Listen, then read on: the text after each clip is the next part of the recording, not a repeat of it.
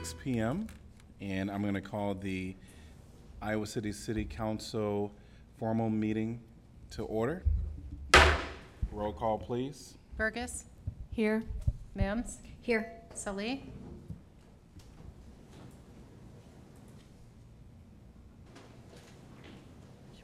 we'll try her again. Taylor, Here. Teague, Here. Thomas, Here. Weiner, Here. Salih. Yeah. Oh, there she is. Great. Well, welcome everyone, and our Mayor Pro Tem is on the phone, watching via Zoom. We can't see her, but she can see us. And want to say welcome to everyone on today, which is July 6, 2021. Again, this is the Iowa City City Council meeting, and this is our first meeting in person since last year in March. So happy to see everyone with us. Welcome back, counselors. It's been a while since I've seen us all together like this. And to the staff as well, and to the community members, we welcome you as well. Happy to have you here in the Senior Center. All right, first item on the agenda is going to be items 2 through 6, which is the consent agenda. Could I get a motion to approve, please? So moved, Taylor. Second, Weiner. If anyone from the public would like to address a topic that's in the consent agenda, I ask you to take the podium over here, and I'll call upon you. Seeing no one, council discussion.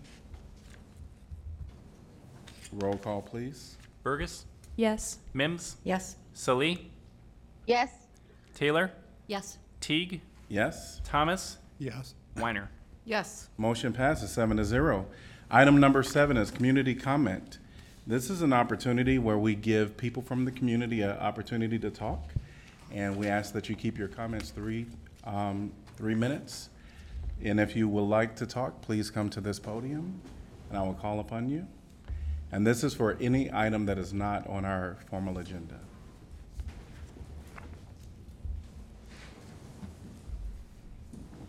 And at the podium, if you didn't do so outside, there will be a sign-up sheet where you list your name, first and last, and your address.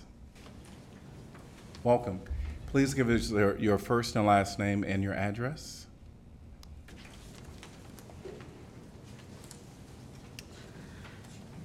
First and last name, Temple Hyatt. My address is 1717 Grantwood Drive here in Iowa City. Great. My name is Temple Hyatt. I've been a resident in the South District for nearly 40 years. I'm a committee member with the South District Neighborhood Association, and I'm also a volunteer with Moms Demand Action for Gun Sense in America. 1 year ago, this council repealed a gun safety ordinance prohibiting guns in local government buildings and on public transportation. I don't think any of you wanted to repeal the ordinance, but due to the state's punitive preemptive law, you felt you had no choice. Today I stand before you with an opportunity to wash away that sickening feeling you felt when casting your votes. I share with you the lens of my gun violence prevention advocacy work, along with my participation in the amazing things that are going on in the South District of Iowa City. These are not my creations, but I see how wonderfully aligned these efforts are. Communities all across our country have adopted strategies to reduce gun violence by reshaping public spaces.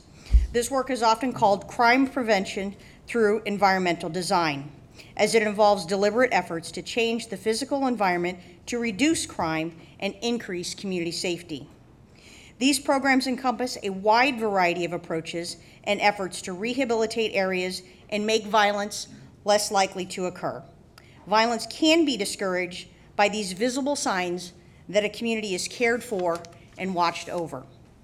Examples of these efforts include community cleanup, gardening, beautification efforts, and murals. And I hope that sounds familiar because we've already done some of these things in the South District. Many of you know about the Diversity Market pop-up. Thank you to those that have stopped out, and I invite all of you to join us on the last one this Saturday from 3 to 7.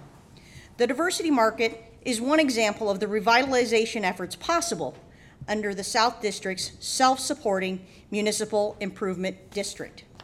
And the SMID is a perfect example of a crime prevention through environmental design strategy.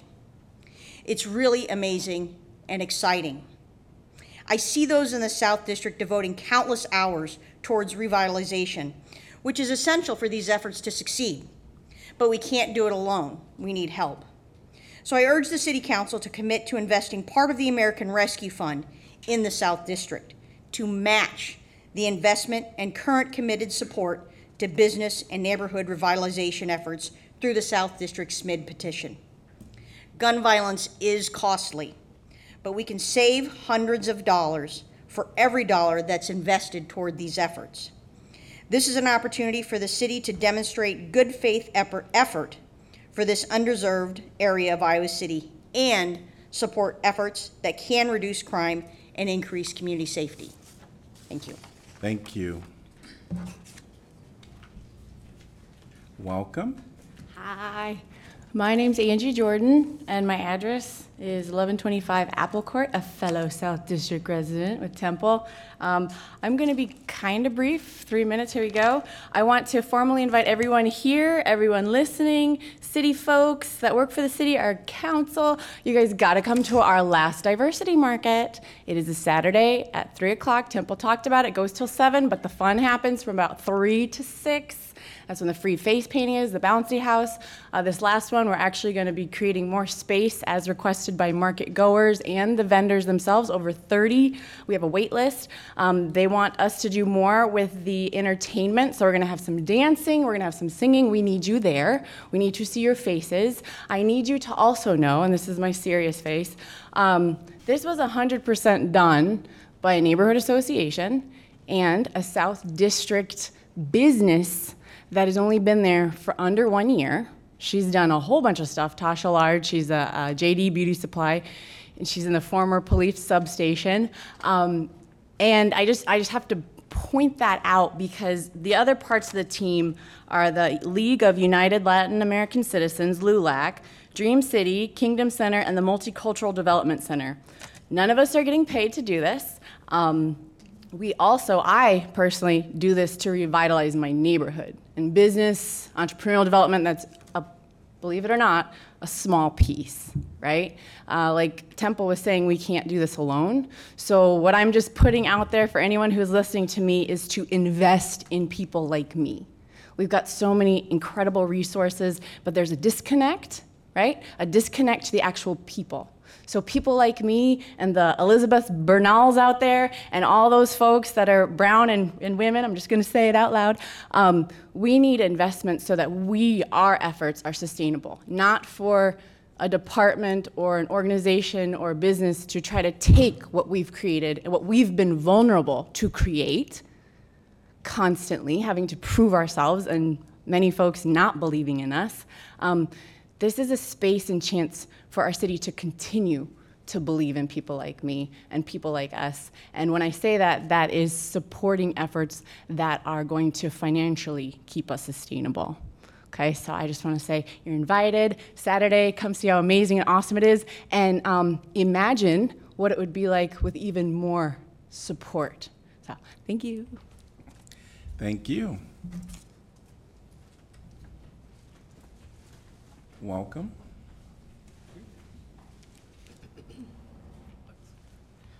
Good evening, Council. Nice to see you all back in a room again.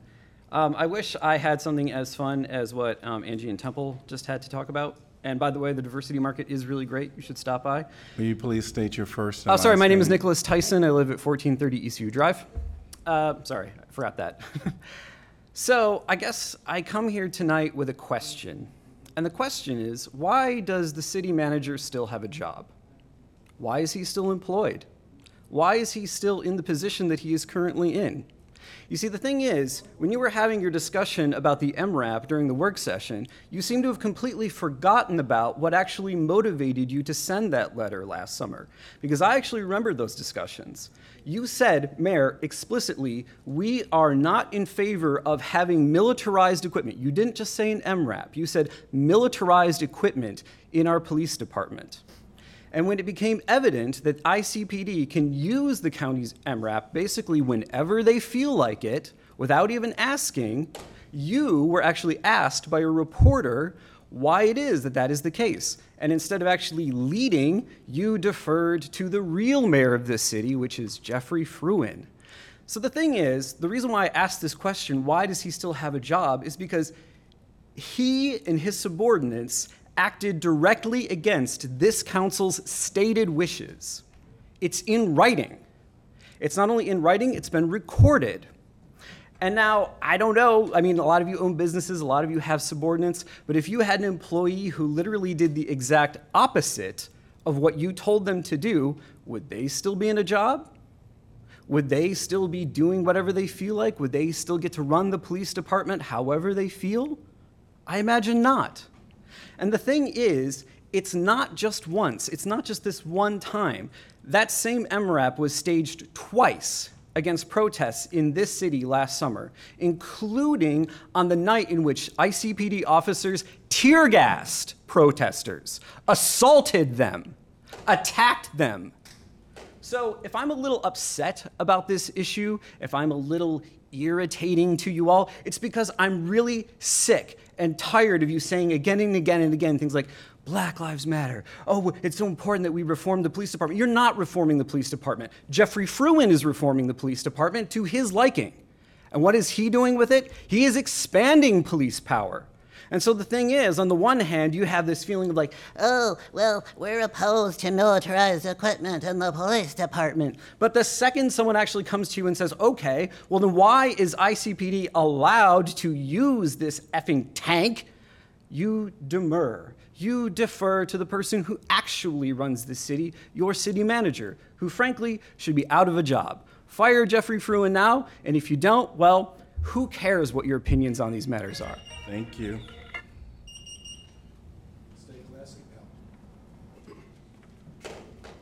Welcome. Please state your first and last name and your address. Hi, my name is Dan Cobble, and I live in Manville Heights. I'd like to first talk about the MRAP, just because it came up in the work session. I'm sorry, but this council needs to take action now regarding this issue. The MRAP has been used disproportionately in BIPOC neighborhoods, and let's be real, it's a form of racist terrorism. The alternative, a Bearcat, is less intimidating, but it's still a military vehicle. And because people think it's less intimidating than the MRAP, my fear is that it's going to be used more. And let's be real, I fear that City Manager Fruin and ICPD, based on their histories, they're going to use it and use it more and terrorize people more because it's still a military vehicle. Another thing I would like to say just quick, I would like to voice support for the Excluded Workers Fund. If you talk to folks from the Catholic Worker House, it's the testimony that they have in their presentations regarding it are very powerful. So I recommend everyone on this council become educated about it. Regarding the Project Better Together presentation that during the work session, I'd just like to say that some of those people are pretty bad actors in regards to BIPOC and immigrant businesses in our community, and that should be taken into consideration, and council should question them about it.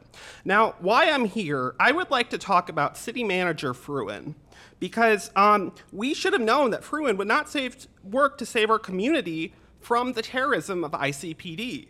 Based on his statement from last year where he said, I have not done enough addressing issues of over-policing, he also went on to praise Iowa City Police Department. I mean, the statement was pretty disingenuous. And again, council said last summer that that the MRAP has no place in law enforcement in our community. Yet, Fruin has continued to use it as a form of racist terrorism because that's what it is. The mayor, when asked by the press about the city's position on the MRAP, even deferred to Fruin. However, Fruin answers to this council. This council needs to take responsibility for Fruin's actions and Fruin's knowing disregard for the will of the council who represents the people of Iowa City. Fruin's plan expands the presence of Iowa City Police in our community. And Fruin personally this is not someone you want to have in charge of efforts to change the police system. For example, he got me arrested because I was peacefully demonstrating outside of his office. I stepped away from the building after city staff asked me to move, and yet he still set armed policemen on me. So, he's not a very good city manager. And frankly, the city council needs to hold him accountable for disregarding them. And he should be given an award for worst city manager. I wish I had one. Oh, wait, I do. Thank you. Thank you. Thank you, Dan. Means a lot. Thank you.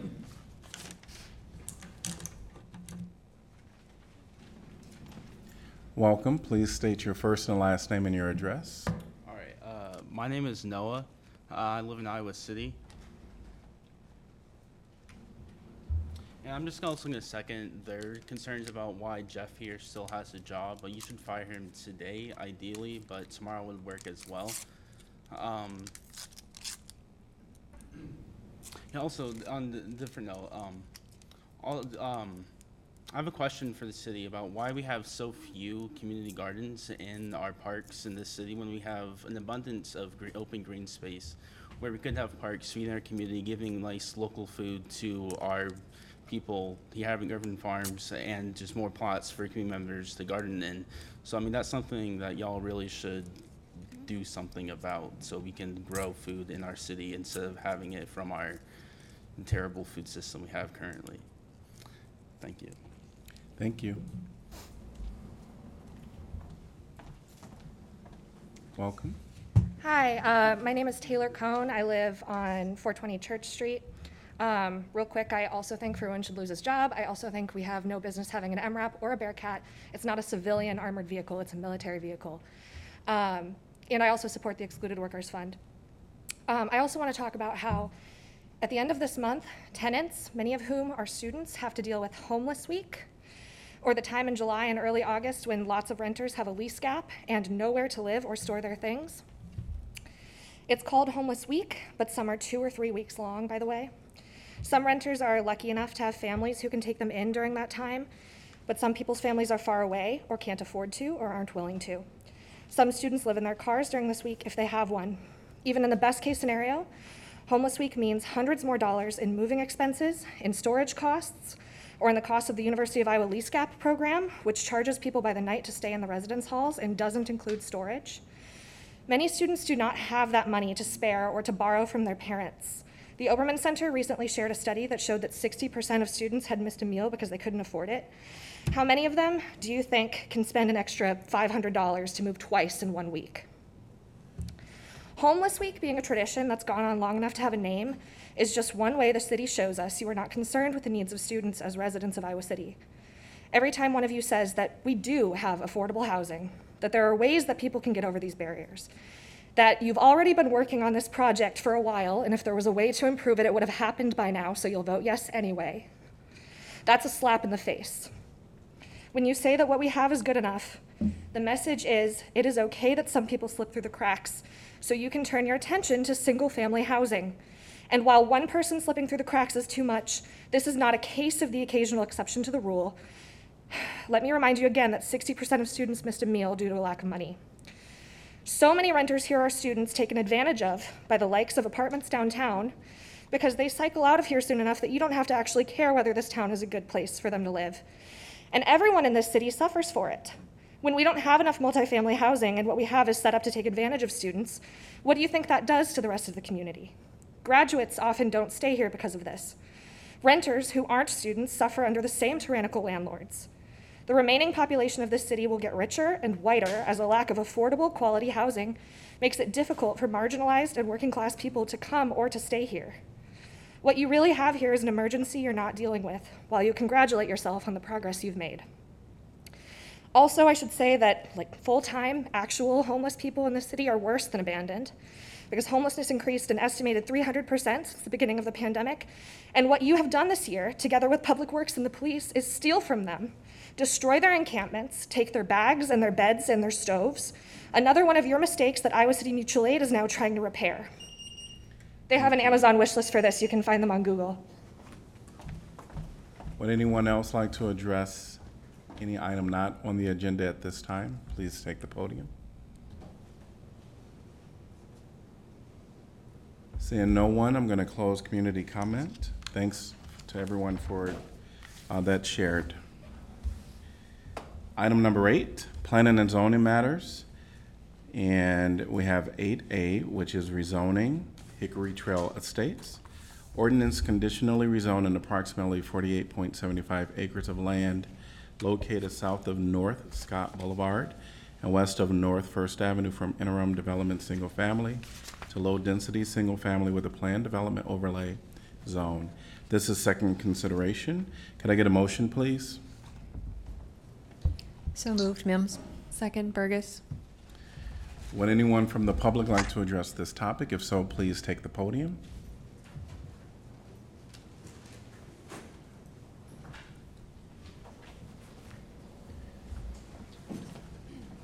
Welcome. Please state your first and last name and your address. And if you don't have a sticker, there is a little sign-in sheet there. Okay. And I should have told the earlier people as well. Thank you. My name is Ann Synan. I live at 833 Cypress Court in Iowa City. And I would just like to address you, Mayor Teague, and the rest of the councilors, and just say that my husband and I are just asking, we urge you as councilors to propose a change to the current plan that's being proposed by the developers and city staff. We request that consideration be given to eliminate the proposed throughway street that would go from Scott Boulevard to North First Avenue. Instead, we are asking that you please consider the original plan to have 2 cul-de-sacs. And this was a plan that was put forth by the Northeast District Plan and reaffirmed in 2013. This was originally planned, we believe, with a very thoughtful and strong purpose. We were told at that time that it was intended to minimize potential traffic liabilities at the intersection of North First Avenue and Hickory Trail, and in addition, would help preserve the integrity and natural serenity along the perimeter of Hickory Hill Park. We ask you to please advocate on behalf of all of the citizens of Iowa City, not just the neighbors in the Bluffwood area.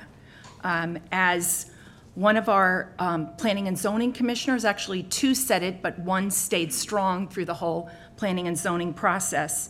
And as she said, we need to get this right before it is finalized, because once it's done, there's no turning back. And I believe Councilor Thomas also had some suggestions for how this plan could be better.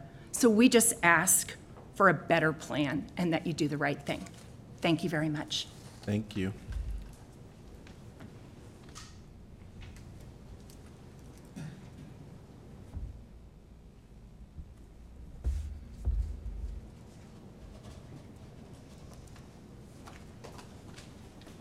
Welcome. Please state your first and last name and your address. My name is Casey Court. I live at 435 Rundell Street, and I am the chair of the board of Friends of Hickory Hill Park. I would like to mention something about citizen participation, and I hope that now that we're back live, we don't take away the option to join by Zoom. That was a great way to get citizen input over the last year. Friends of Hickory Hill Park opposes this plan in its current form, as it does not meet the planning goals of the Northeast District and Comprehensive Plan.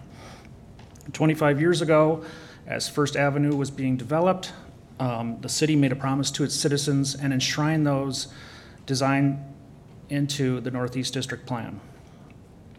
Friends of Hickory Hill Park did not exist at that time, but formed soon after, and many of our founding members sat in on those meetings and helped develop those plans. Since 2004, when we were keeping records, Friends of Hickory Hill Park has contributed over 15,000 hours, which is over 7 work years, to the park to improve it. That's a value of over $320,000. And we've engaged 4,841 people in our work days in the park. So here we are. The plans that came out obviously did not meet the Northeast District Plan and the Comprehensive Plan. The first 2 were terrible, and we did meet with the developer and asked that they conform to the plan. It did get better with a single loaded street, but we still feel that cul-de-sacs can happen, and they should happen where they where it's important, environmentally important, and this is one of those places. The city council did approve cul-de-sac off of Rapid Creek Road just a few months ago when this same plan was up for a vote. So we did our part. We ask that you do yours. You can vote against this. We can get a plat that meets other city goals, including climate action and affordable housing. You just need the courage to do so. Thank you. Thank you. Would anyone else like to address this topic? If so, please take the podium.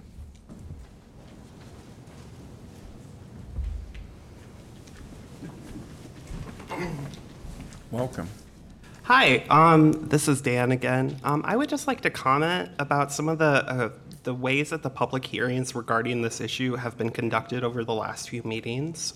Specifically, the last meeting, it was really frustrating, and it looked really bad for the council to let the developers talk over the 3 minutes that had been allotted for them. The image that has come away from these public hearings regarding the Hickory Hill rezoning is that council does not care about the wishes of the ordinary people. Because this issue has been up for public hearing for, God, I don't even know how many meetings, but it's been quite a few.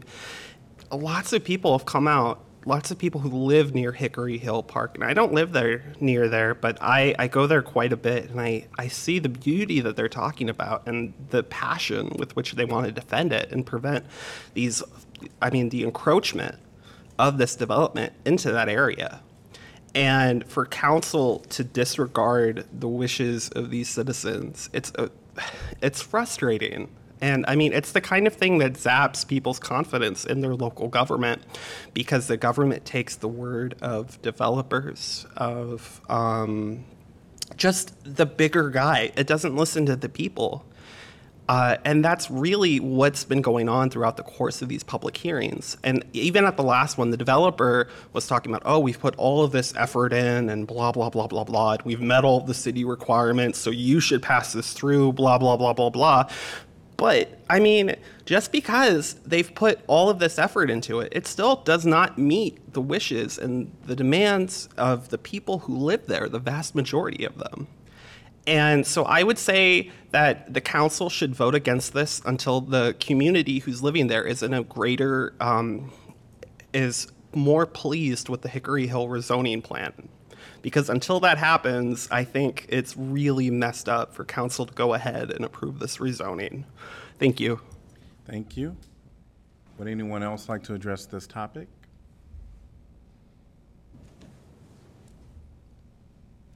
Seeing no one, council discussion.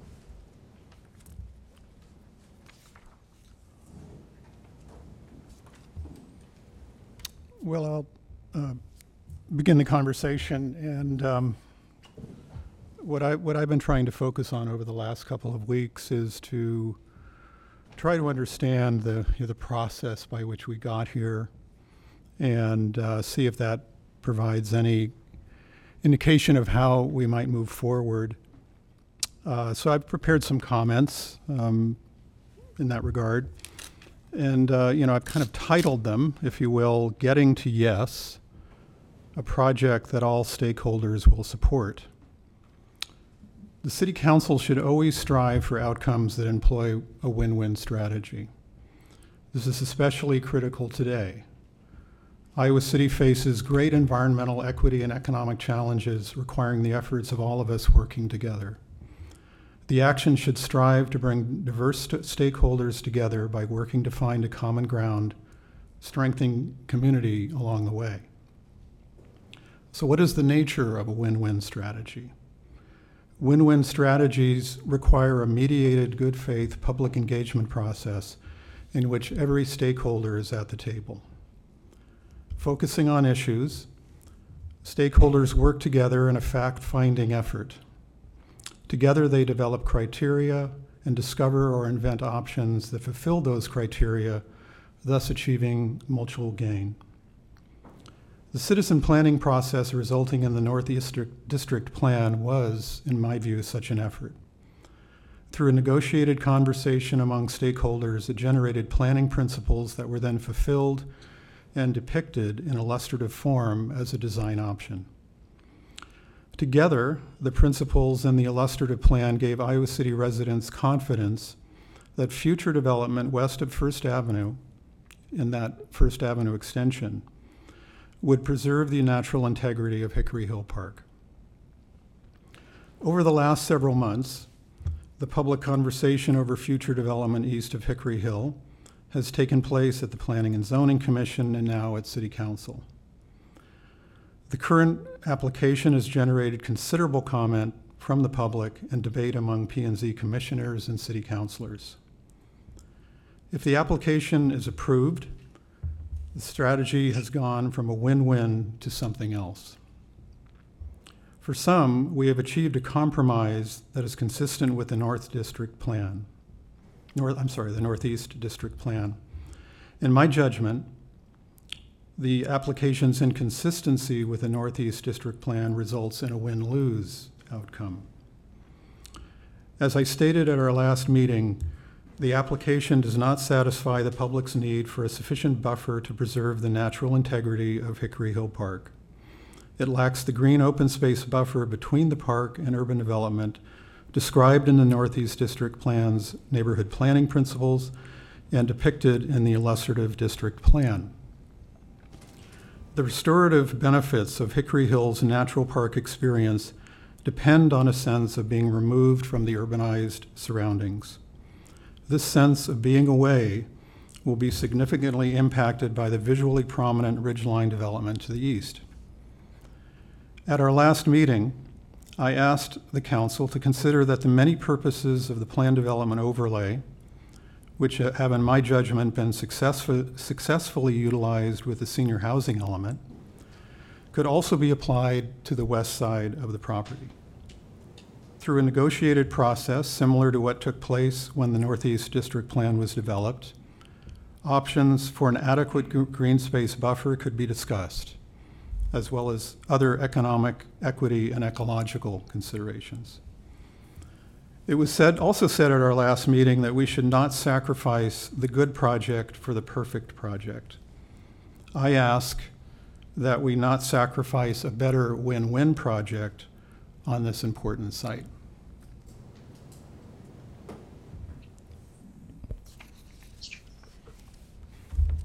At the last meeting, reading of this proposal, I was led to believe that as a council, our hands were tied and that we had no choice but to approve it.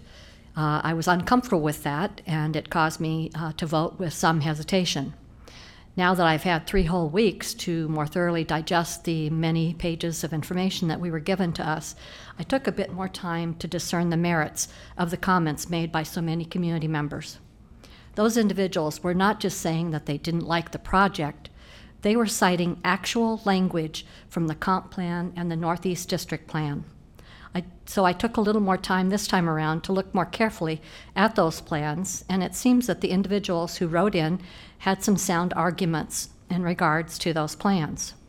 There does seem to be some inconsistencies between those plans and the impact of this proposal on Hickory Hill Park. These are some of the things I found in those plans, and I quote, it should be managed such that the environmental quality of the community is not sacrificed. Balance development and buffer the park. Create public vistas. Protect the natural integrity of the park and minimize the visibility of residential development from the park. Keep development away from park perimeters. Discourage parks that are surrounded by private property. And also, I noticed that the buffer shown and mentioned in the plan is, or actually in the comp plans and Northeast plan, is 175 to 200 feet wide. The buffer in this plan is nowhere near that number. Also, the plan, as was mentioned, shows cul-de-sacs, but this proposal shows the through street, which contradicts those plans. So it seems there are indeed inconsistencies between this proposal and the comp plan and the Northeast District Plan. We have plans in place to help guide us in our decisions, so why don't we follow them? Hickory Hill Park is seen as a unique treasure in that it is not a typical neighborhood park, such as Willow Creek Park or even Mercer Park. It is a natural park that people have described as a respite from city life, blissful and quiet. We need to do what we can to preserve that feeling. I'm not against development, but let's be sensible about it and follow the intent of the comp plan and the Northeast District Plan when making plans for development in this area. At this time, I will be voting against it.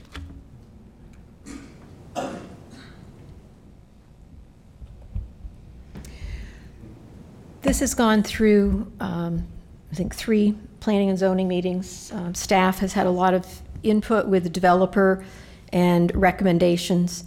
One of the things that keep coming up is the cul-de-sacs.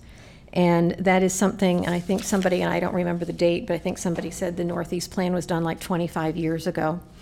I think what we have found many, many times is that when we have these comprehensive plans for various areas of the city, that they give us a concept of what we want, but also certain aspects of that change over time.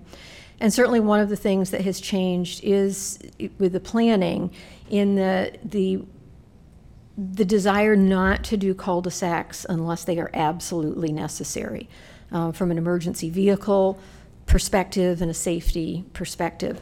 So when we talk about that comp plan, I think it makes sense that not every aspect of that is going to be followed when you're looking at 25 years down the line. And also, as we've talked many times over the years, these are, if you will, aspirational. They give ideas. They are not specific plans, and that's why we do rezoning and get the actual plats and the specific layouts. I've been involved in these rezoning hearings for 11 and a half years on council, and I would say we have some that are pretty easy and non-controversial. And we have others that are very difficult, and people have very different opinions of what we should do and what is particularly appropriate.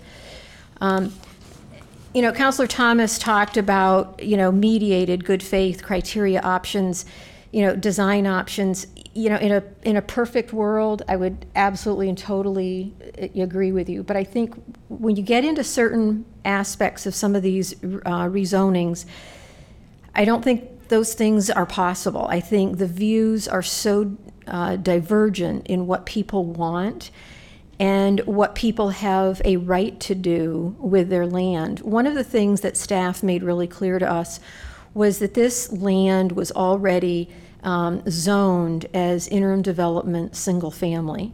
And we either needed to approve this or certainly give the landowner developer a path forward in terms of doing it. We've talked about the buffer.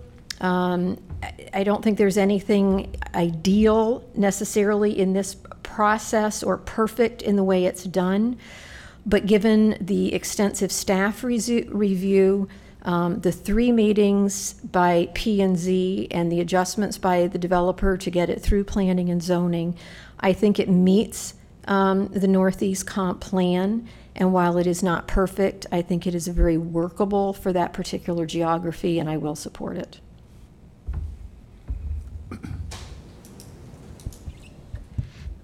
I agree. This is not an easy decision. I'm very grateful to hear from the members of the public who have come to multiple planning and zoning meetings, have written correspondence to our planning staff, to our planning and zoning commissioners, and to us as city councilors.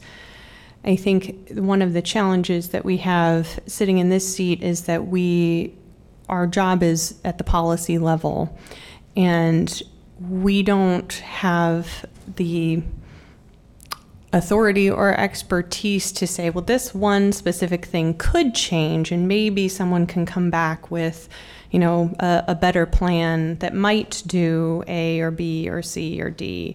Throughout the process, we rely on the staff, on the Planning and Zoning Commission, and the owner of the property to provide us with a plan. And at the end of the day, we're here now with voting yes or no on what's in front of us. That's gone through several iterations. It's not perfect. It is a difficult decision. I love Hickory Hill Park. I've lived here my entire life and use that park regularly all seasons of the year. I looked very carefully at the plans. How big is the buffer? Where is the existing tree line? What will be preserved and what will be enhanced? And I think it's important to remember this is adding to Hickory Hill Park by over 14 acres, that the buffer along the entire west side is at its narrowest 116 feet, which is within the existing forested tree line, and at the widest is over 500 feet.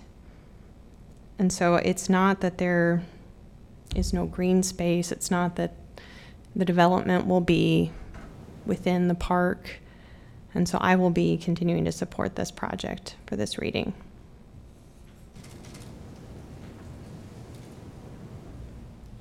There are two aspects of this that I would like a little more information on if I can get it. One is the issue of buffer, because it strikes me that if more buffer is needed in the way of evergreens or whatever in order to mask the development from the trail and from certain parts of the park, whether it ends up being in, I think, Outlot A on city property or on the developer's property, that's something that ought to be completely doable. I don't know how that works when, which is why I'm asking this question, when we're already on the second reading of this rezoning.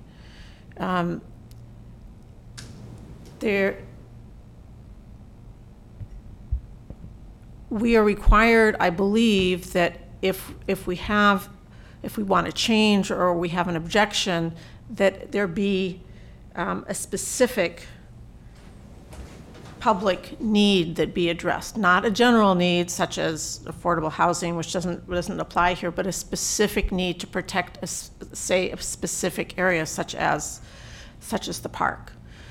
So it strikes me that this would fall within that. My other question has to do with the question of the cul-de-sacs. I understand that in general in city planning, cul-de-sacs are not preferred for all the reasons already articulated. However, I believe there's also an exception for specific areas such as a park like this. So it's just when you're trying to preserve a particular area. So I guess my question is to city staff or to the city attorney, what can reasonably be done to that doesn't, neither of those would have a significant impact on the proposed development. They would both allow the development to go forward, and they would at the same time address some of the specific issues that have been raised many times, and then allow everything to go forward. So my question is, what happens at this point if we wanted to change one or both of those? Obviously, my guess is that if it's on what ends up being city property, that's our decision to make. The question is, what if it's on developer property? I'll try and see if I can address your questions. First, I'll agree with you. Anything that's on city property will be entitled to do as the city wishes. And as Councilmember Burgess pointed out, there's going to be 14 plus acres more of city property that we would then control that we don't now enjoy. Insofar as your other questions about compliance, I want to make sure I'm understanding your question. Your question is, if we as a council don't think that it's compliant, is there something we can do about it now? Maybe I better just ask you to restate that part of your question. Well, it's basically, is it possible to sort of to shift somewhat to somewhat midstream like this, without essentially saying we're not going to move forward? It's not that we're not going to move forward with this. This it's a hypothetical, obviously, at this point. We're not. Yeah. It's not that we're not going to move forward with this. It's that we would like to see one or both of those things in addition to what's already been decided?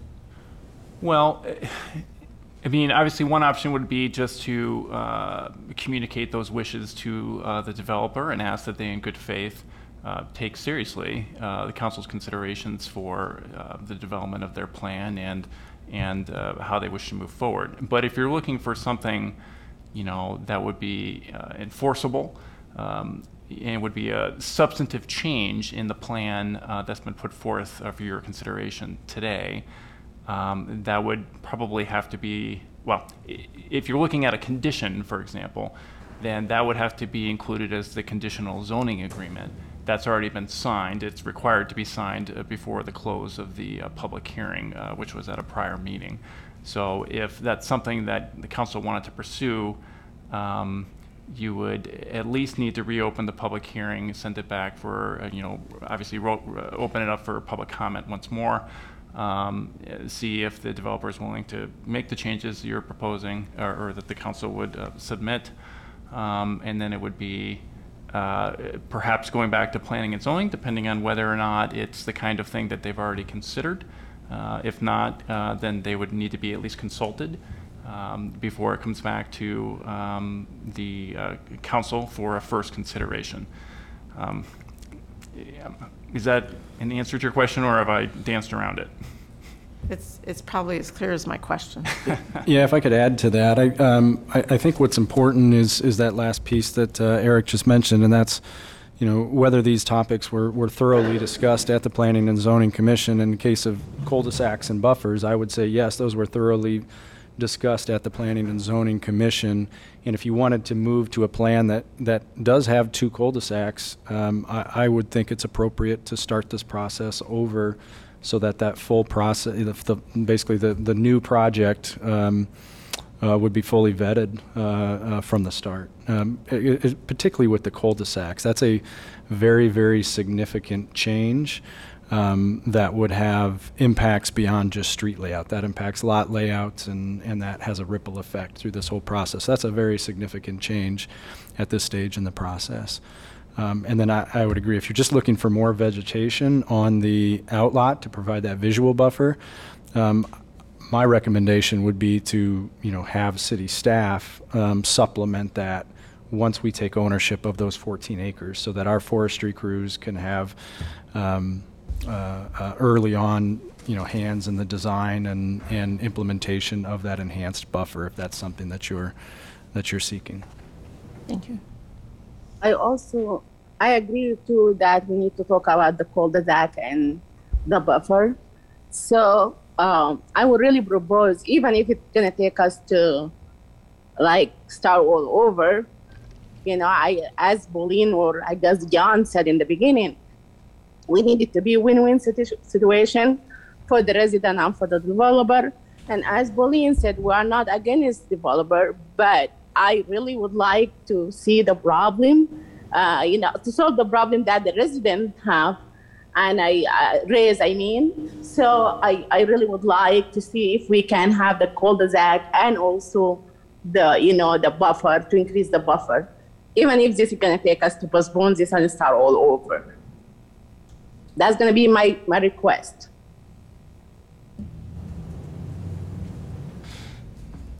At the last meeting, I think I requested that we see the buffer. Do we have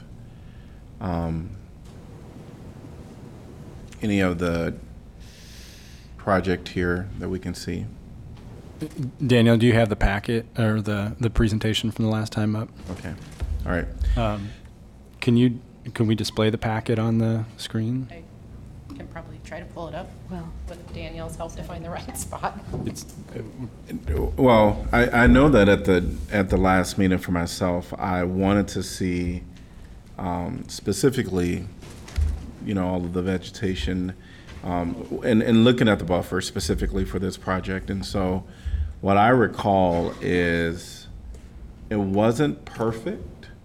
Certainly, I know that we got some more correspondence that kind of, you know, envisioned what could take place for more buffer. And it's not that I'm not against it. I guess if we can maybe just walk through that again. I don't know if Danielle can show us. Yeah, Danielle, can you come up and assist us in just trying to find the right exhibit in the packet there?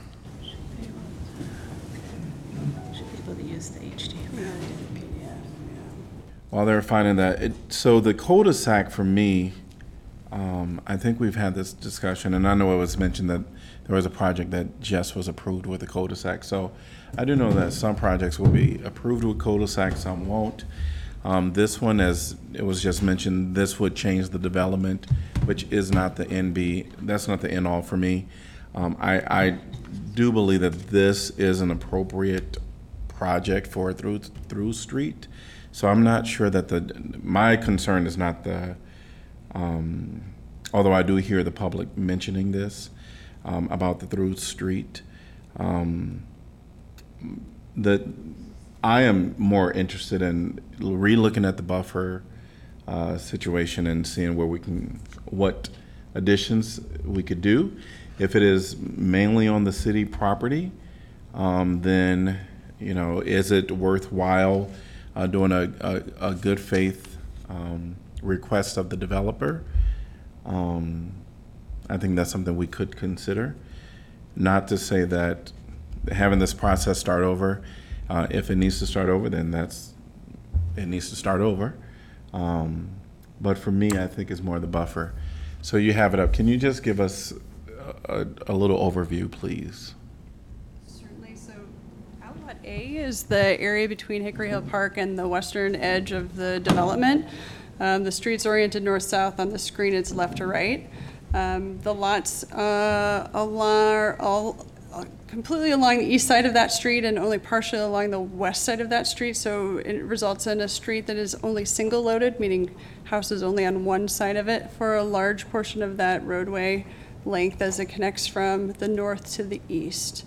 I'm sorry, are you able to move the mouse? I know you don't have the pointer. Yeah, sorry. Thank you. Yeah, right. So this is north, this is east. This is the area where there's a double-loaded street and then a single-loaded street for the remainder of it.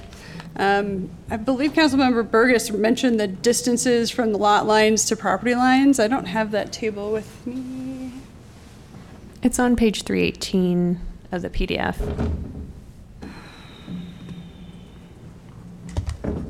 I have a different PDF open at the moment, so that's not going to help. But anyway, so there's a different width here. That's kind of the narrowest between a lot line and the property edge, and then additional Hickory Hill Park land would be in this area. Sorry, I'm not probably helping too much with that. You scroll down 3 pages. Yeah.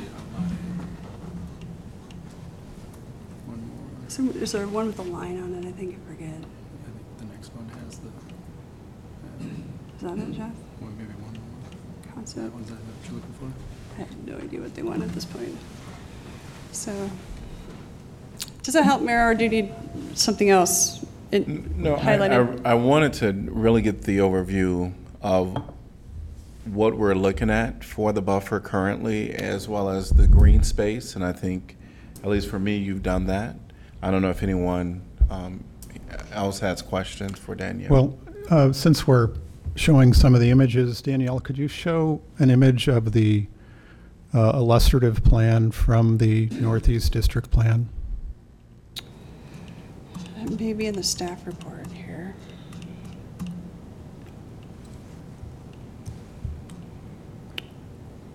Image on the left? Yeah, so now north is up, Scott Boulevard is to the north, and First Avenue is on the right side there. So we're talking about the buffer and the cul-de-sacs.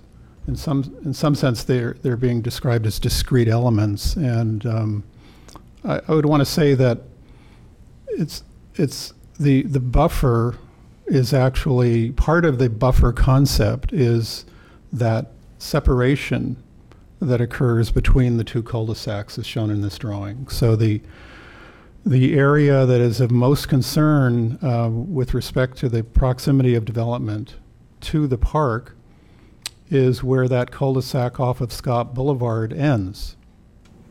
that section south of that cul-de-sac toward the bottom corner there is where there's the sensitivity in terms of the impact of development on Hickory Hill. The other benefit, which isn't articulated in the narrative, but is in a sense articulated in the image, is that the other benefit of the way in which this configuration is shown is that the natural area of Hickory Hill is then connected to the natural area to the east, that ravine. If you look at the image on the right side, you can see how the proposed development runs through continuously, and so that connection between the natural area of Hickory Hill and the ravine to the east remained as discrete natural areas rather than being connected, which has its own value. So the question of the buffer, the question of the cul-de-sacs are in some ways interrelated. And so I think it's important to understand that the cul-de-sacs are not just simply a circulation element in the plan. They actually serve an ecological function, and they also serve as a way of being part of the buffer concept as it relates to making sure that development doesn't impact the natural character of the park.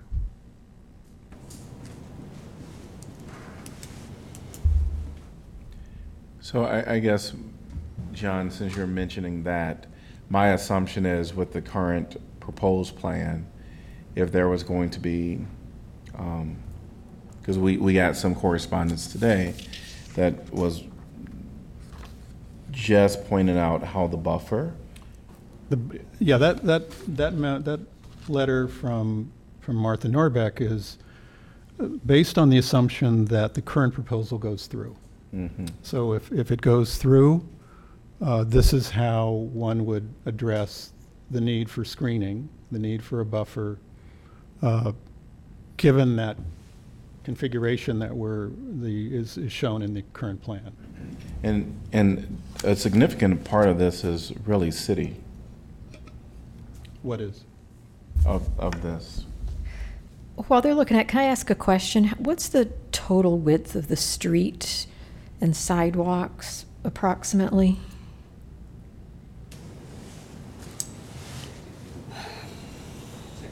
About 60 right-of-way feet? 50? So the right-of-way for a local street in a neighborhood is 50 feet. The pavement, 60 feet, sorry. The pavement would be within that, and the sidewalks would be on just within that as well. Okay.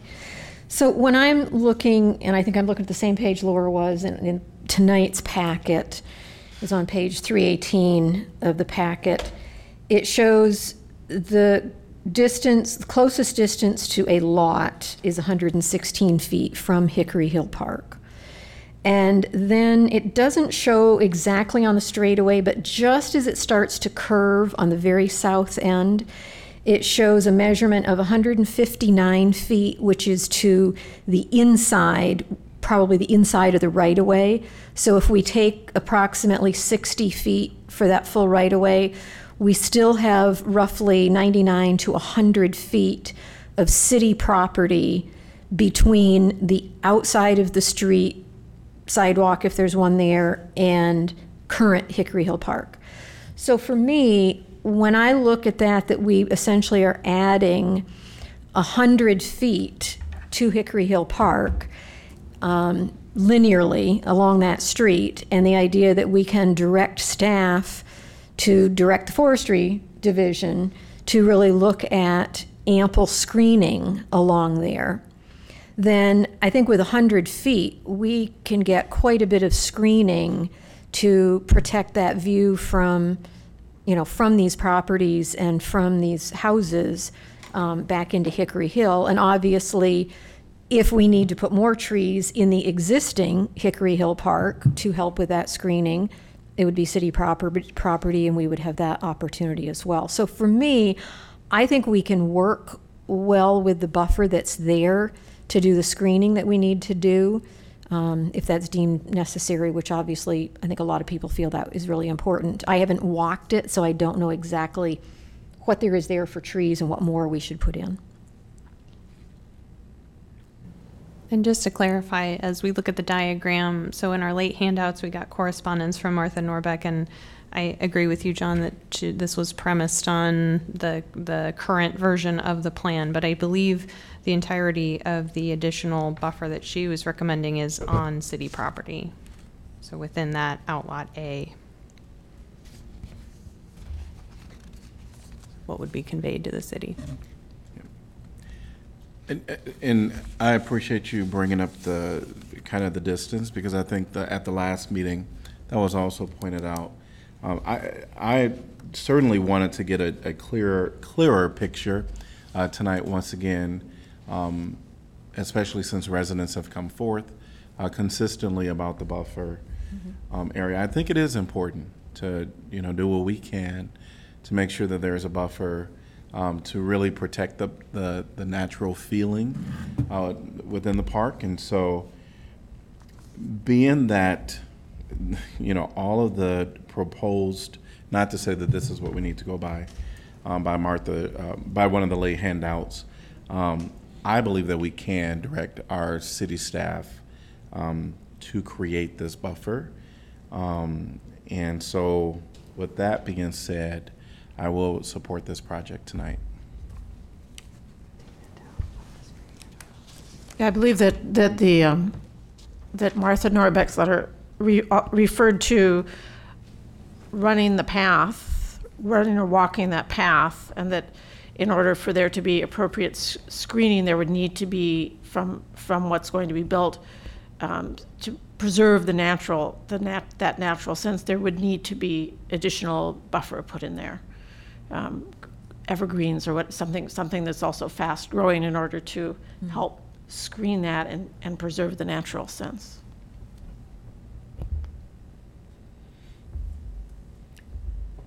Any more discussion on this item, or are we ready for a vote?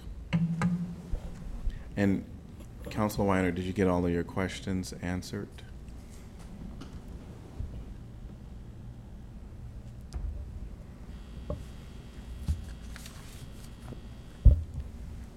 More or less, yes. I guess my question is, if we can we as part of this direct that city staff and forestry or whomever work closely with the landscaper of both our own both forestry and the landscaper who's working with the developer to ensure that it's done well, because there are plenty of reasons to put in more trees. Just one of them is as a buffer, climate related and so forth as well, and not to mention the part of the tree canopy that we lost from the derecho last year. So it all adds up to very good reasons from my perspective to ensure and to be positive both for ourselves and for the residents here that this would happen. I can answer that. Oh, go ahead, Mayor Pro Tem. No, I'm just want to talk to Council Weiner. I think we need really to do it properly and to make sure we are doing it for the resident and for the developer. We should just go ahead and direct not only direct, because as our city manager said, in order to do this have to go back and start all over. And if we really want to do that, let's do it. Why not? Why we are in a hurry? We can do it. If we really, I don't know where you're standing now, because I think there is clear, majority saying that we need the residents to become satisfied. So let's do it. I just wanted to offer in response to Councilor Weiner's comments that council has directed us as staff to do supplemental landscaping before with rezonings. The last one that comes to mind was the Forest View rezoning. Council requested that we initiate street tree planting in the Mackinac, which was the adjacent neighborhood to the Forest View area. And as you know, that street tree planting is going on this year. So that's probably the last example. I also want to mention that our forestry and horticulture staff was involved in the review of the landscape buffer that's currently proposed, so they are very familiar with this buffer. And again, if council wanted to direct that we even do further supplements to what they were involved with crafting, that we can absolutely do that, again, on Outlot A once it becomes our property or within the existing park. I just wanted to note in the conditional zoning agreement itself, page 2 of that agreement, which is on page 603 of our packet, does say that contemporaneous with the final plat approval, the subdividers agreement has to include a woodland management plan that would be prepared by a woodland specialist and approved by the city forester, and has to be completed before we would accept the Outlot A dedication, and also the landscaping plan being approved by the city forester as well. So I guess maybe just a question for staff is, with the conversation that we're having tonight, is that sufficient to kind of direct what the city forester might deem adequate in that plan? Yes, I think this conversation can inform that review.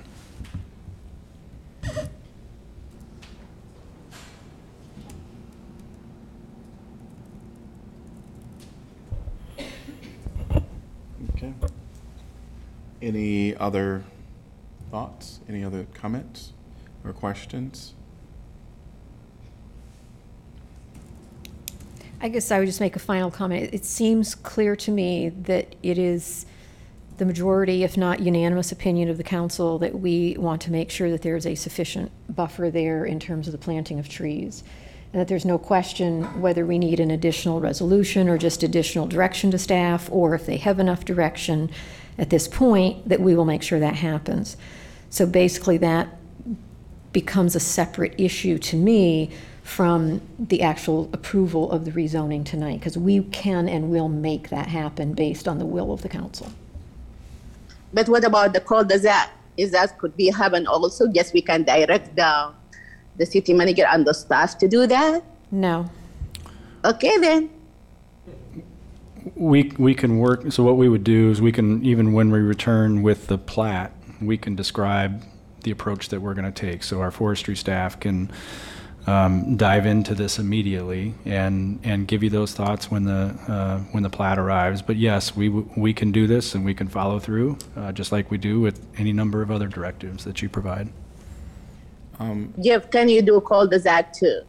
No, that would have to go through the legislative process, in my opinion. Okay.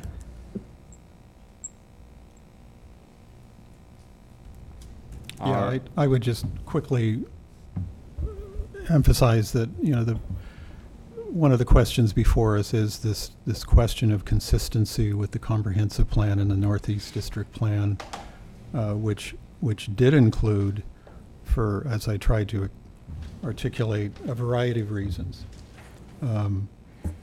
Those cul-de-sacs were kind of were a critical element in terms of the buffer, as we've been describing it. They were a critical element in the sense of connectivity between the natural areas that are really the dominant feature of this area. It's mostly natural area. And so the cul-de-sacs were providing a way in which these natural areas could be connected, which is, in terms of natural area policy, you know, it's something where we're not simply trying to preserve natural areas, but enhance them, and this would be an enhancement. And then, as some have said, the question of traffic, I think does, and on all of these issues, obviously, one has to exercise their own judgment. But I think the question of through traffic, from my point of view, is a valid one, as it relates to the intersection at First Avenue.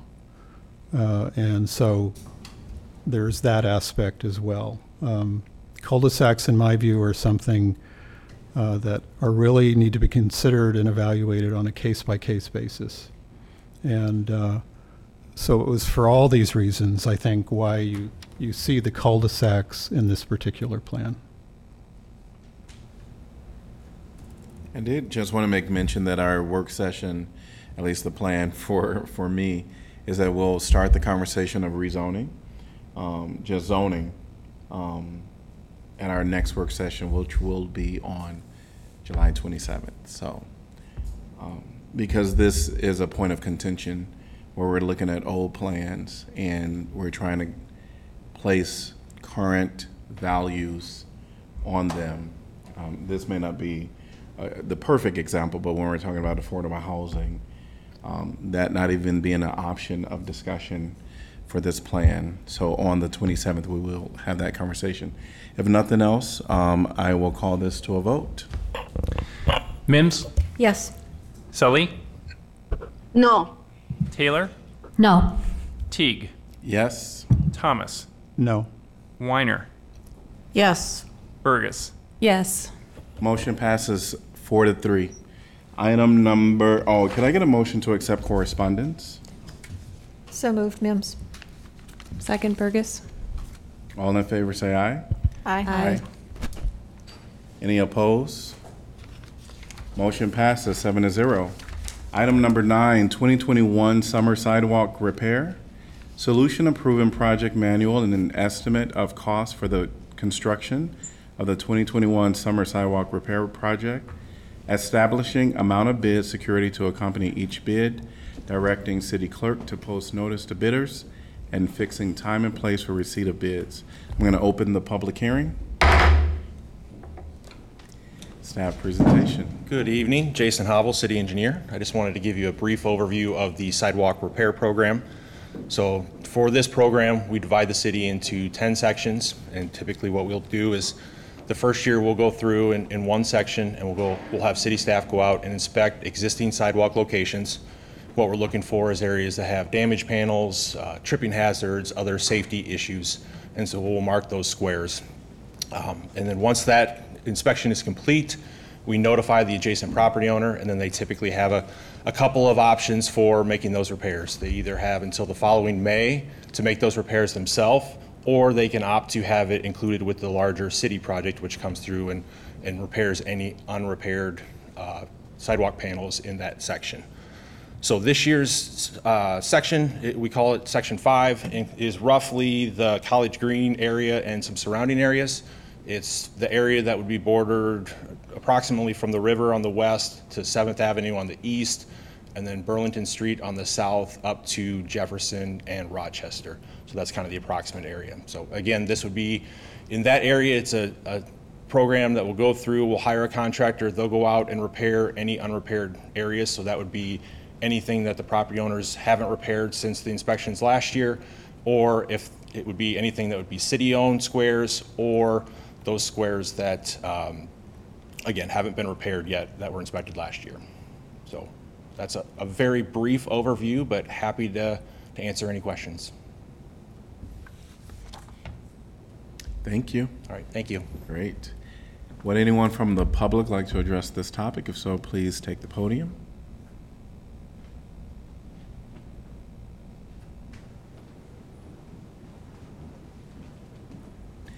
Welcome. We ask that you give your first and last name and your address. Mohammed Traore, address 1002 Hillside Drive, Tiffin, Iowa. So I would just like to ask, in terms of this plan, why is it that it's purely focused on downtown, from what I'm hearing, in the east side of town? Why aren't we looking at anything in the South District in this? We can't answer that, but this is a citywide plan. From what I just heard, the focus was on central locations to the city. I'd never heard a street that was in the South District, so I would just like to know if that is going to be left to those residents to take care of on their own. I think what we'll do is when we get to... Jason's coming back up to answer. We can't answer any questions from the public, but we do hear you. Thank you. Thank you. Yep. Do you want to, and I should have asked you to sign your name on the side of the stage, on the side of the podium. Anyone else like to address this topic? I think we can answer that during council comment.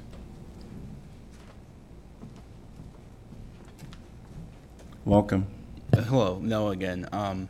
So you are all of our employees, so why can't you answer our questions? This is an opportunity for you to express to council anything that you want to express. Yes, that's what I wanted to express is why will you guys not be responsive to the community you're supposed to represent? Any other comments? Yes, act like a democracy and respond to your people and actually listen when your two constituents talk to you. And fire Jeff Froome, just cause. Thank you. Any other comments? One thing I can add is, as I mentioned, this is one of 10 areas. So every 10 years, we do go through the entire city.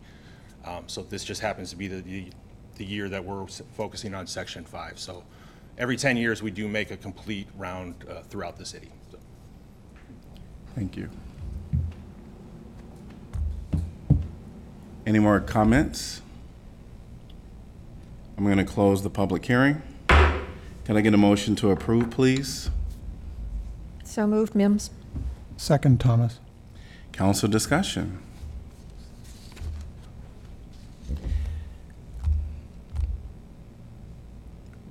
Roll call, please. Salee? Yes. Taylor? Yes. Teague? Yes. Thomas? Yes. Weiner? Yes. Burgess? Yes. Mims? Yes. Motion passes 7-0. Item number 10, Glendale Park Improvements. This is a resolution approving project manual and estimate of cost for the construction of the Glendale Park Improvements project, establishing amount of bid security to accompany each bid, directing city clerk to post notice to bidders, and fixing time and place for receipt of bids. I'm going to open the public hearing and welcome. Hi, my name's Ethan Yoder, and I'm a civil engineer with the City of Iowa City. I'm just going to give a brief overview of the project.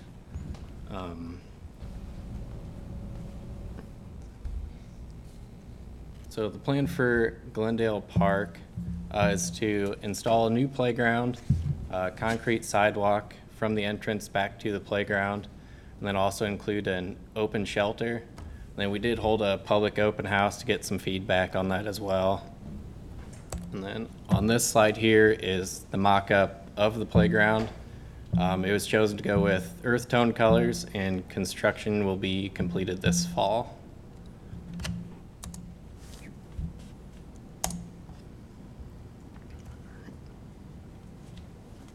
That is it. Great. Any questions? Thank you. Thank you. Would anyone from the public like to address this topic? If so, please come to the podium.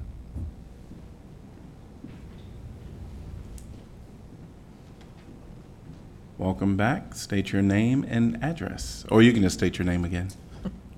Mohammed Traore. I would just like to ask, when it comes to this park project here, is this one also going to include one of those bike fixing transfictions? One thing I've heard from the South District is that when it came to the Weatherby Park project, that they didn't get any funding for bikes actually there. So when it came to properties to, or just things to fix bikes in that area, they didn't get that, and they had to come up with the funding themselves. And also, when we look at redoing all of these parks, and we really need to remember that we do have an area of this town where we do see kids that don't have a lot to do in the summer and that are going through a lot right now. So I would like us to focus a little more on the South District as well before we just keep going around and expanding these other parks and just putting all this money in these other spots and places. I would like to see something such as a permanent air pump in the Weatherby Park area, because a lot of these kids don't even have the money to buy air pumps for their basketballs. So they're not using the park, and that's an issue. Thank you. Thank you. Anyone else like to address this topic?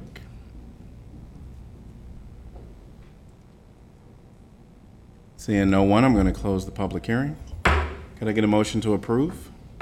Move. Sorry. Second, Mims. Council discussion? I had the chance to see this park on a recent Parks and Recreation tour, and very glad to see the sidewalk installation. It's kind of this long, narrow park, and being able to access the playground from the street with the sidewalk going into the park, I think is great. And I base that on my experience at Weatherby, where they just installed the paved trail and it's made parts of the park much more accessible. So glad to see that. All right. Roll call, please. Taylor? Yes. Teague? Yes. Thomas? Yes. Weiner? Yes. Burgess? Yes. Mims? Yes. Sully? Yes. Motion passes 7-0. Item number 11, Pastel Place Storm Sewer Improvements.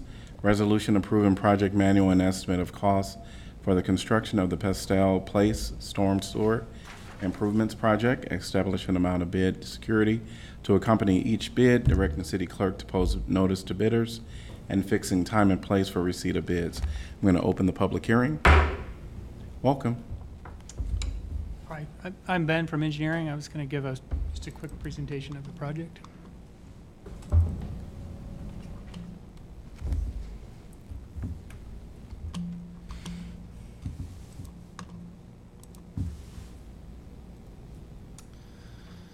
So this is the Petzl Place Storm Sewer Improvements Project. It's a fairly straightforward project. I'll just show you guys quickly where the project is, what the problem is, how we're going to fix it, and then we'll talk about the schedule.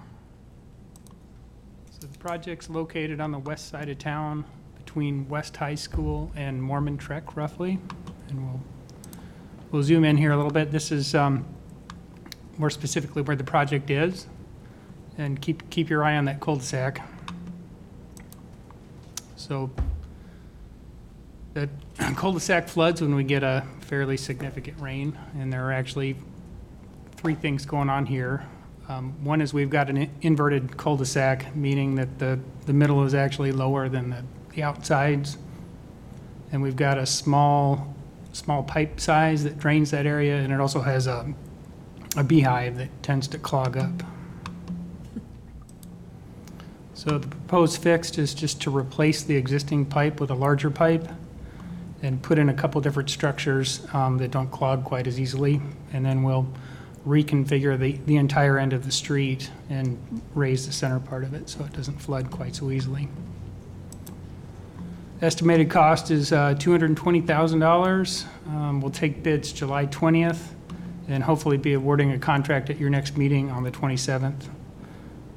Construction to start roughly in August and be done by the end of the season, end of October, November.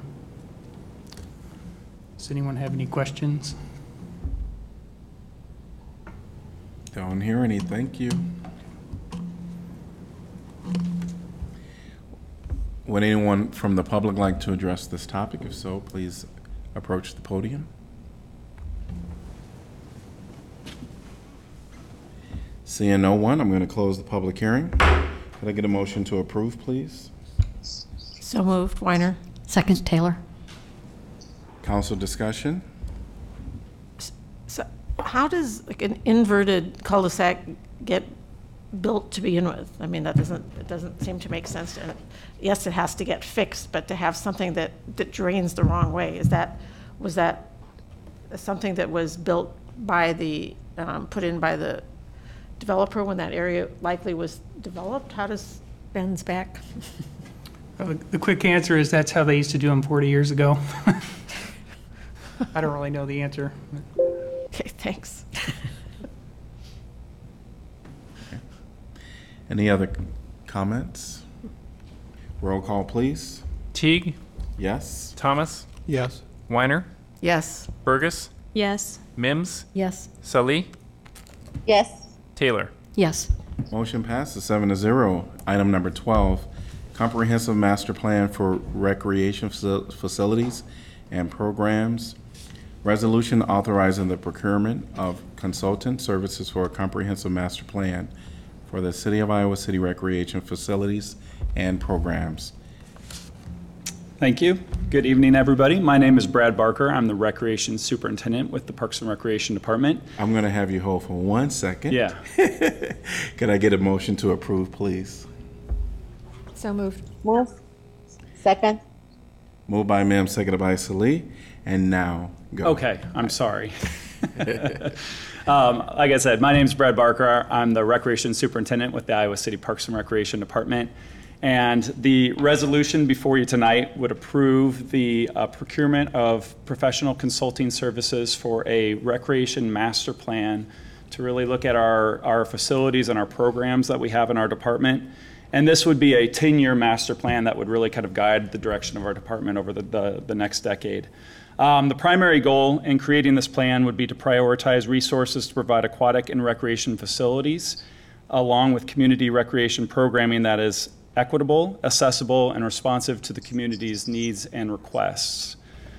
Central to the creation of this master plan would include a comprehensive needs assessment with the community and an extensive outreach to the underserved population. Because one of the things that we do recognize is that we have a lot of people that utilize our facilities, and we hear from them all the time on different things, on what their wants and needs are, but we don't necessarily hear a lot from the community that doesn't participate in our recreation programming and come to our facilities, and we want to find out why.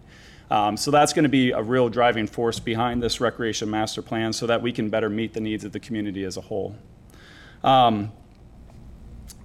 Also, we're also going to be focusing on the City Park swimming pool.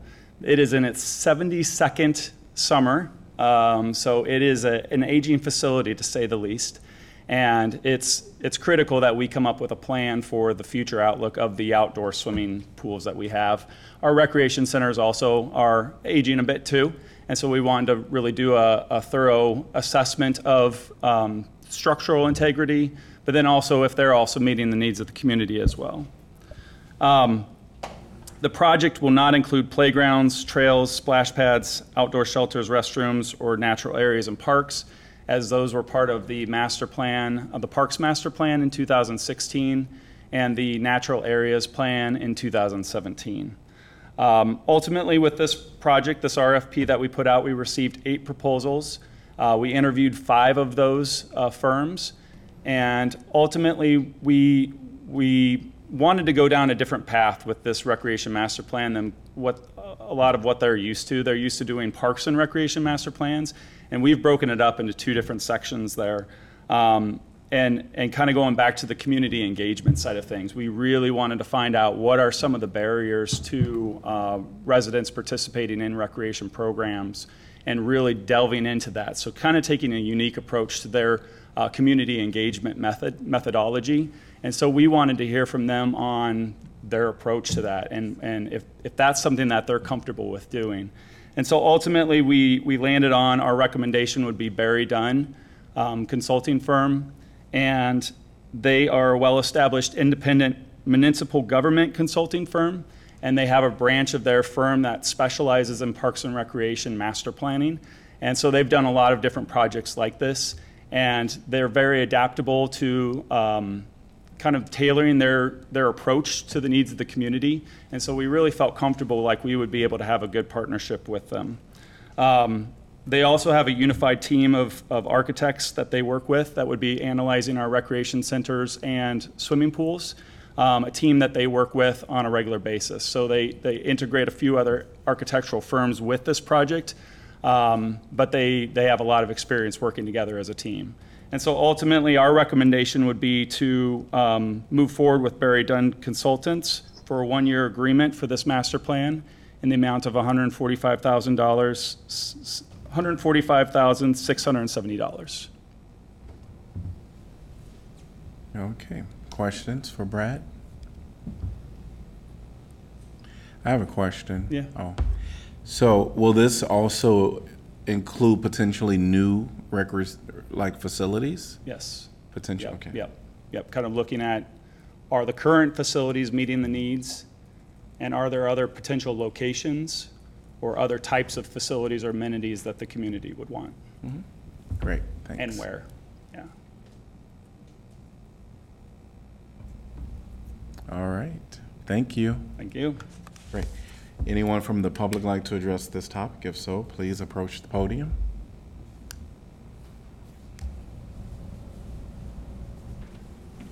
Welcome. Hi, this is Dan again. I'm really happy that they're focusing on City Park and the pool there, because I mean, some of the things that were brought up were things that I visited. I visited it a few times this summer, and it does kind of need some upgrades. It's a really good facility, but I think kind of more expanded concessions and other such things would be good. But that said, I think that we still need to focus on making sure that these facilities are accessible to the public, because right now, like if you want to go swimming in the evening, it's like $2 to go, and it's a very reasonable rate. But my concern would be upgrading these facilities would cause the cost to go up, and so I think we want to make sure that we keep an eye on the fact that keeping these facilities accessible and affordable for the public. And also just keeping an eye on how well all of this is serving the community as a whole, and making sure that it's accessible, that these things and these improvements are accessible to everybody across the board. Thank you.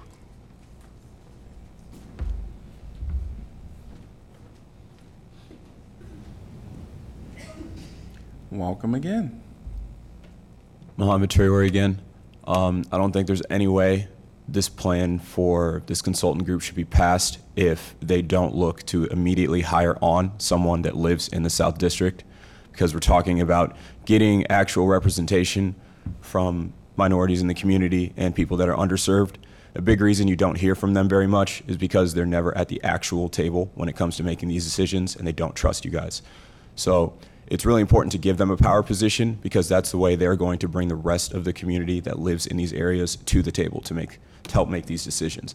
Such as when it comes to the actual plan right now for how the American Rescue Plan funds are going to be distributed. The reason you're not getting minority voices in this is because you're not directly going to minority communities to ask them what they want. You're just putting it online, and a big issue with that is if you don't see the social media post, if you don't see the actual email, you're not going to answer the survey.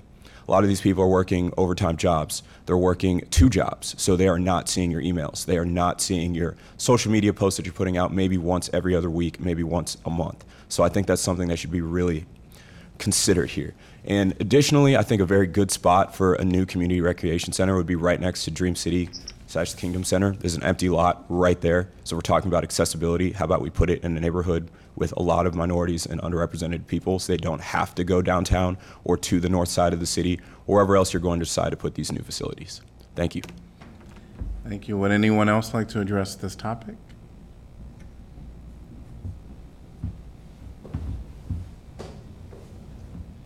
All right, council discussion. I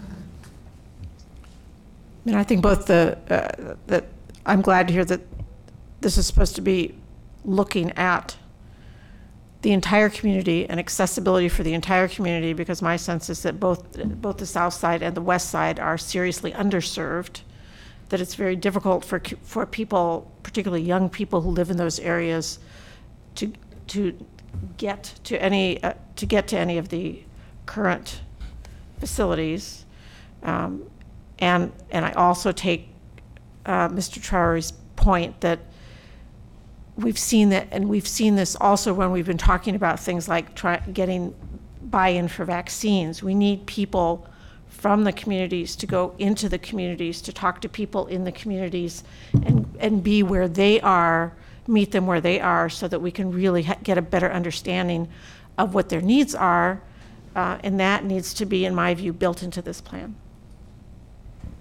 Especially when if this have like really another new recreation center, as Kenneth said, the west side, a lot of people on the west side been talking about this, and the west side also need a recreation center. But the internet kind of not connecting very well when he was talking about the survey.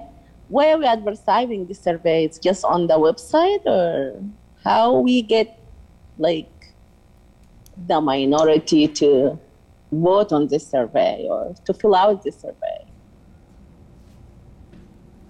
Yeah, that's a great question. So with the survey, so we're doing a couple different methods. So with the surveys, we opted not to do a statistically valid community needs survey for just recreation programming as a whole, because we really wanted to be able to get more out into the community on a personal basis. So we're looking at doing this in the summer, the remainder of the summer, and into the fall is going to be a big part of our community engagement side of things. And so we're actually wanting to get out into the community, make those connections with the stakeholders within the community, so that we can hear feedback from people that may not necessarily have access to email or to the internet on a regular basis, but have more of that face-to-face interaction. So we plan to get out into the neighborhoods to be able to make those connections for this. But there will also be online options, electronic surveys as well. With the statistically valid survey that we're going to be doing for the pool side of things, we're going to have that be the typical methodology that they would use for that to make it a statistically valid survey. But people will also be able to comment online. They'll be able to go on after the survey is completed. They'll be able to come into our recreation centers if they wish. We also have a lot of different events out in the parks through our Rec and Roll program, our Party in the Parks, where we also plan to have a lot of community engagement as well. So trying to get out to those different neighborhoods to be able to make that face-to-face interactions. That's great. I really appreciate that. But to add to this, if either to translate it or to have when the people who are going to engage with the community have to be bilingual. We need those kind of things so we can, just when we talk to the people, we talk to them by their language, using their language. So either translate the survey or the people who are going to make the engagement to be bilingual. Yep. And so Barry Dunn has experience working with diverse communities with their needs assessments and their master planning. And so I believe that they did mention that is a possibility. We also have some people on staff that are able to help with translation services. And then also we have a firm that we use for translation services where needed as well. So that's a great point, and that would definitely be something that we'd want to be able to do with this project.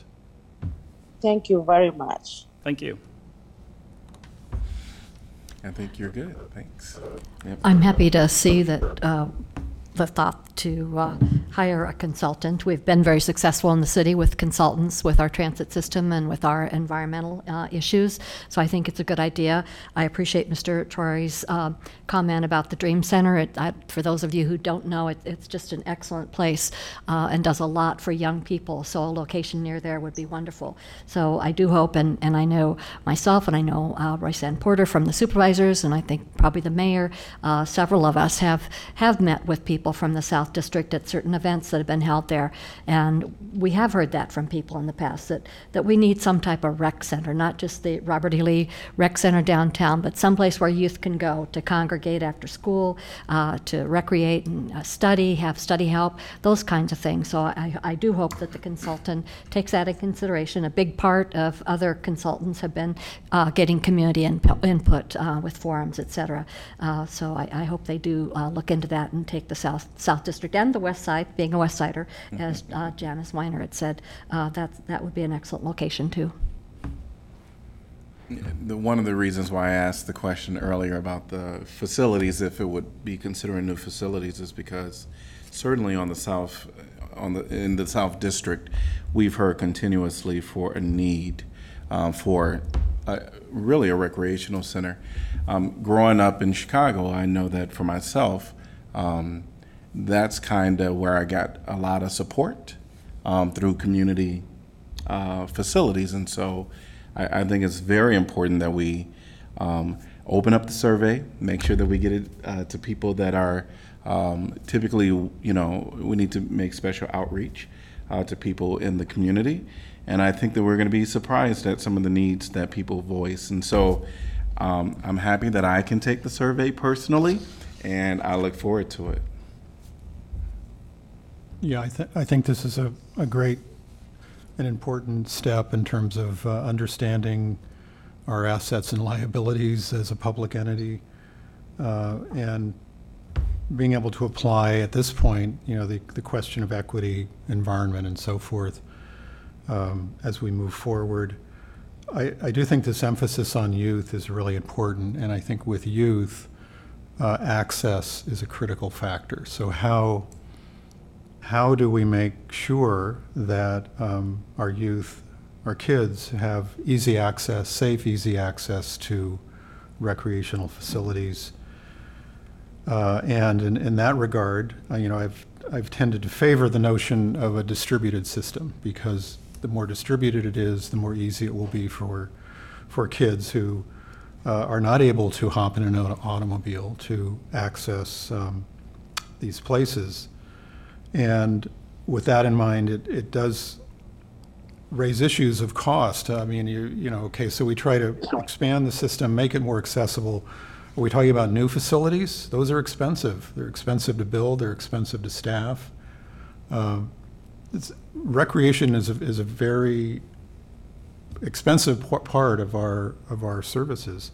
So one strategy that I've always been interested in is how can we join together with other public entities to see if we might share the facilities through joint use agreements. So, working certainly with the school district, for example, might be an opportunity there to see if their facilities could expand their programming.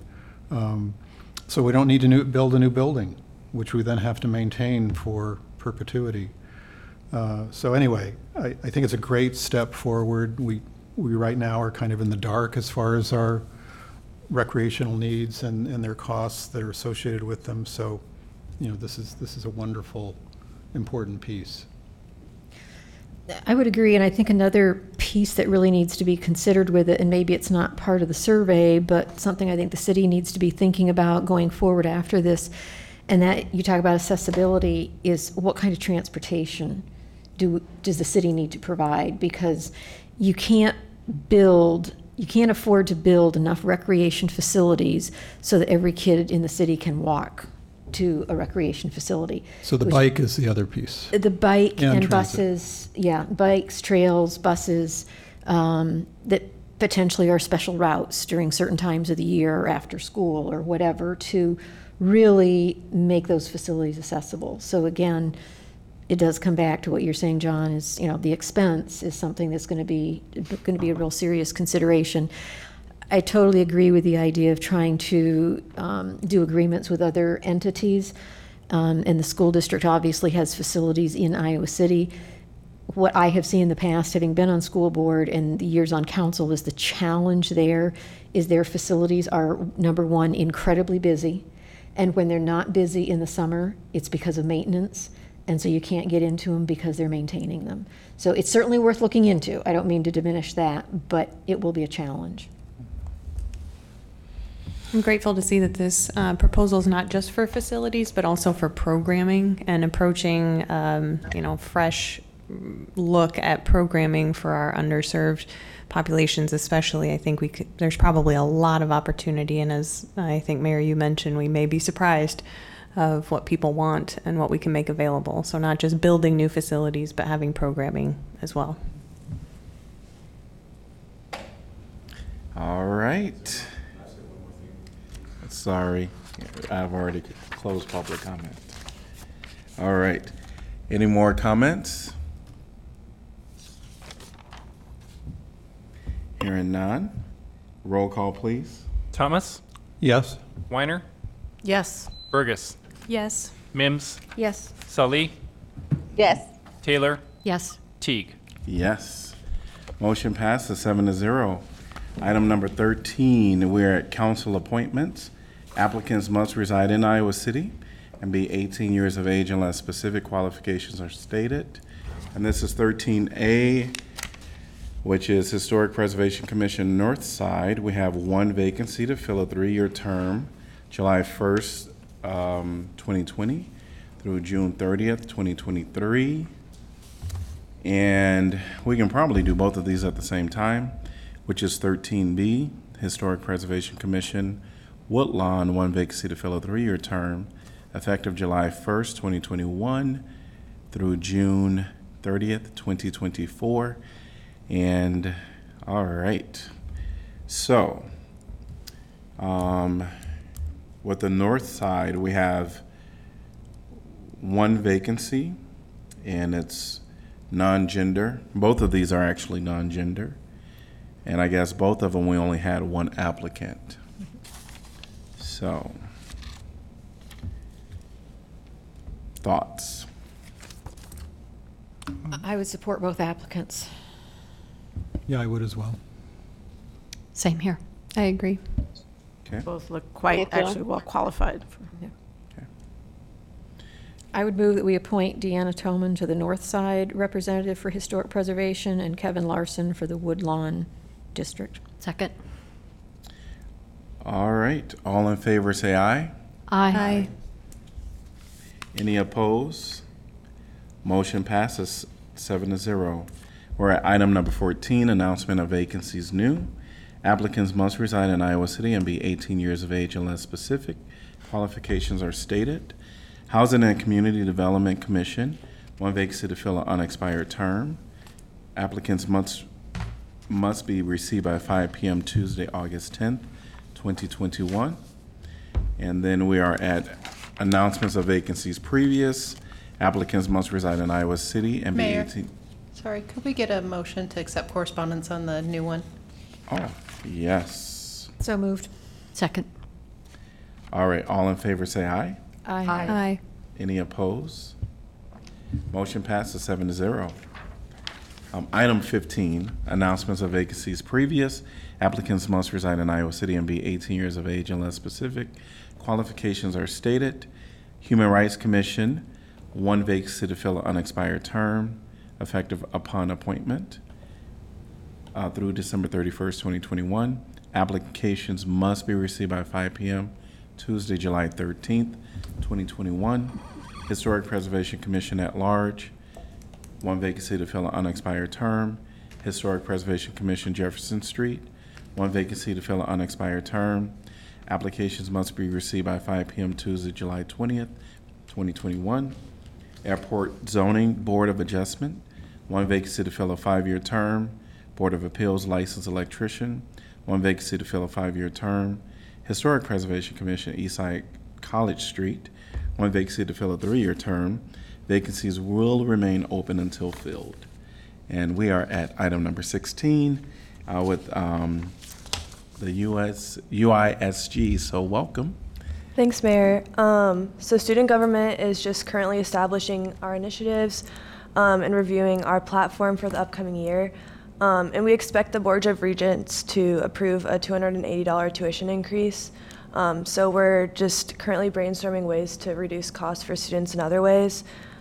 We've reached out and connected with a couple of you to collaborate our ideas. So if any others that we haven't met with yet, if you have time in the coming weeks, we'd like to connect with you on ways to further those ideas. So thank you, guys.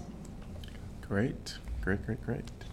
All right, item number 17, City Council information. I would just like to congratulate Johnson County on being the only county out of 99 in the state of Iowa to not only meet but blow by the president's vaccination goals. It is really essential right now that people continue to get vaccinated. The CDC has just declared the Delta variant to be the predominant variant circulating in the United States. You protect yourself, you protect your loved ones, you protect people who are immunocompromised, and you protect the kids in our community who cannot yet get vaccinated by yourself getting vaccinated. So please continue the good work. We have a lot to be proud of in this county for reaching the vaccination levels that we have. Let's please keep going.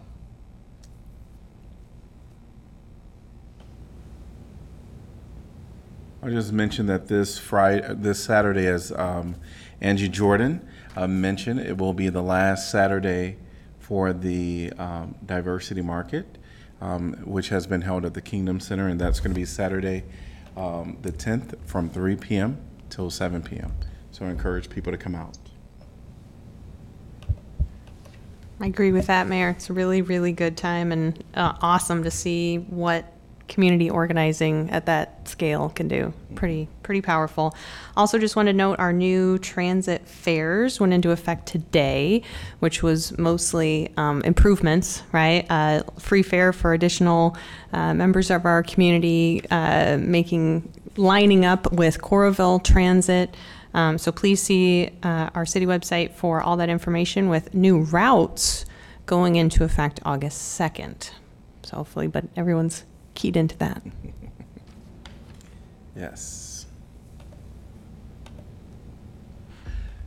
Any other comments? All right, city manager, item number 18. No update tonight. Thanks, Mayor.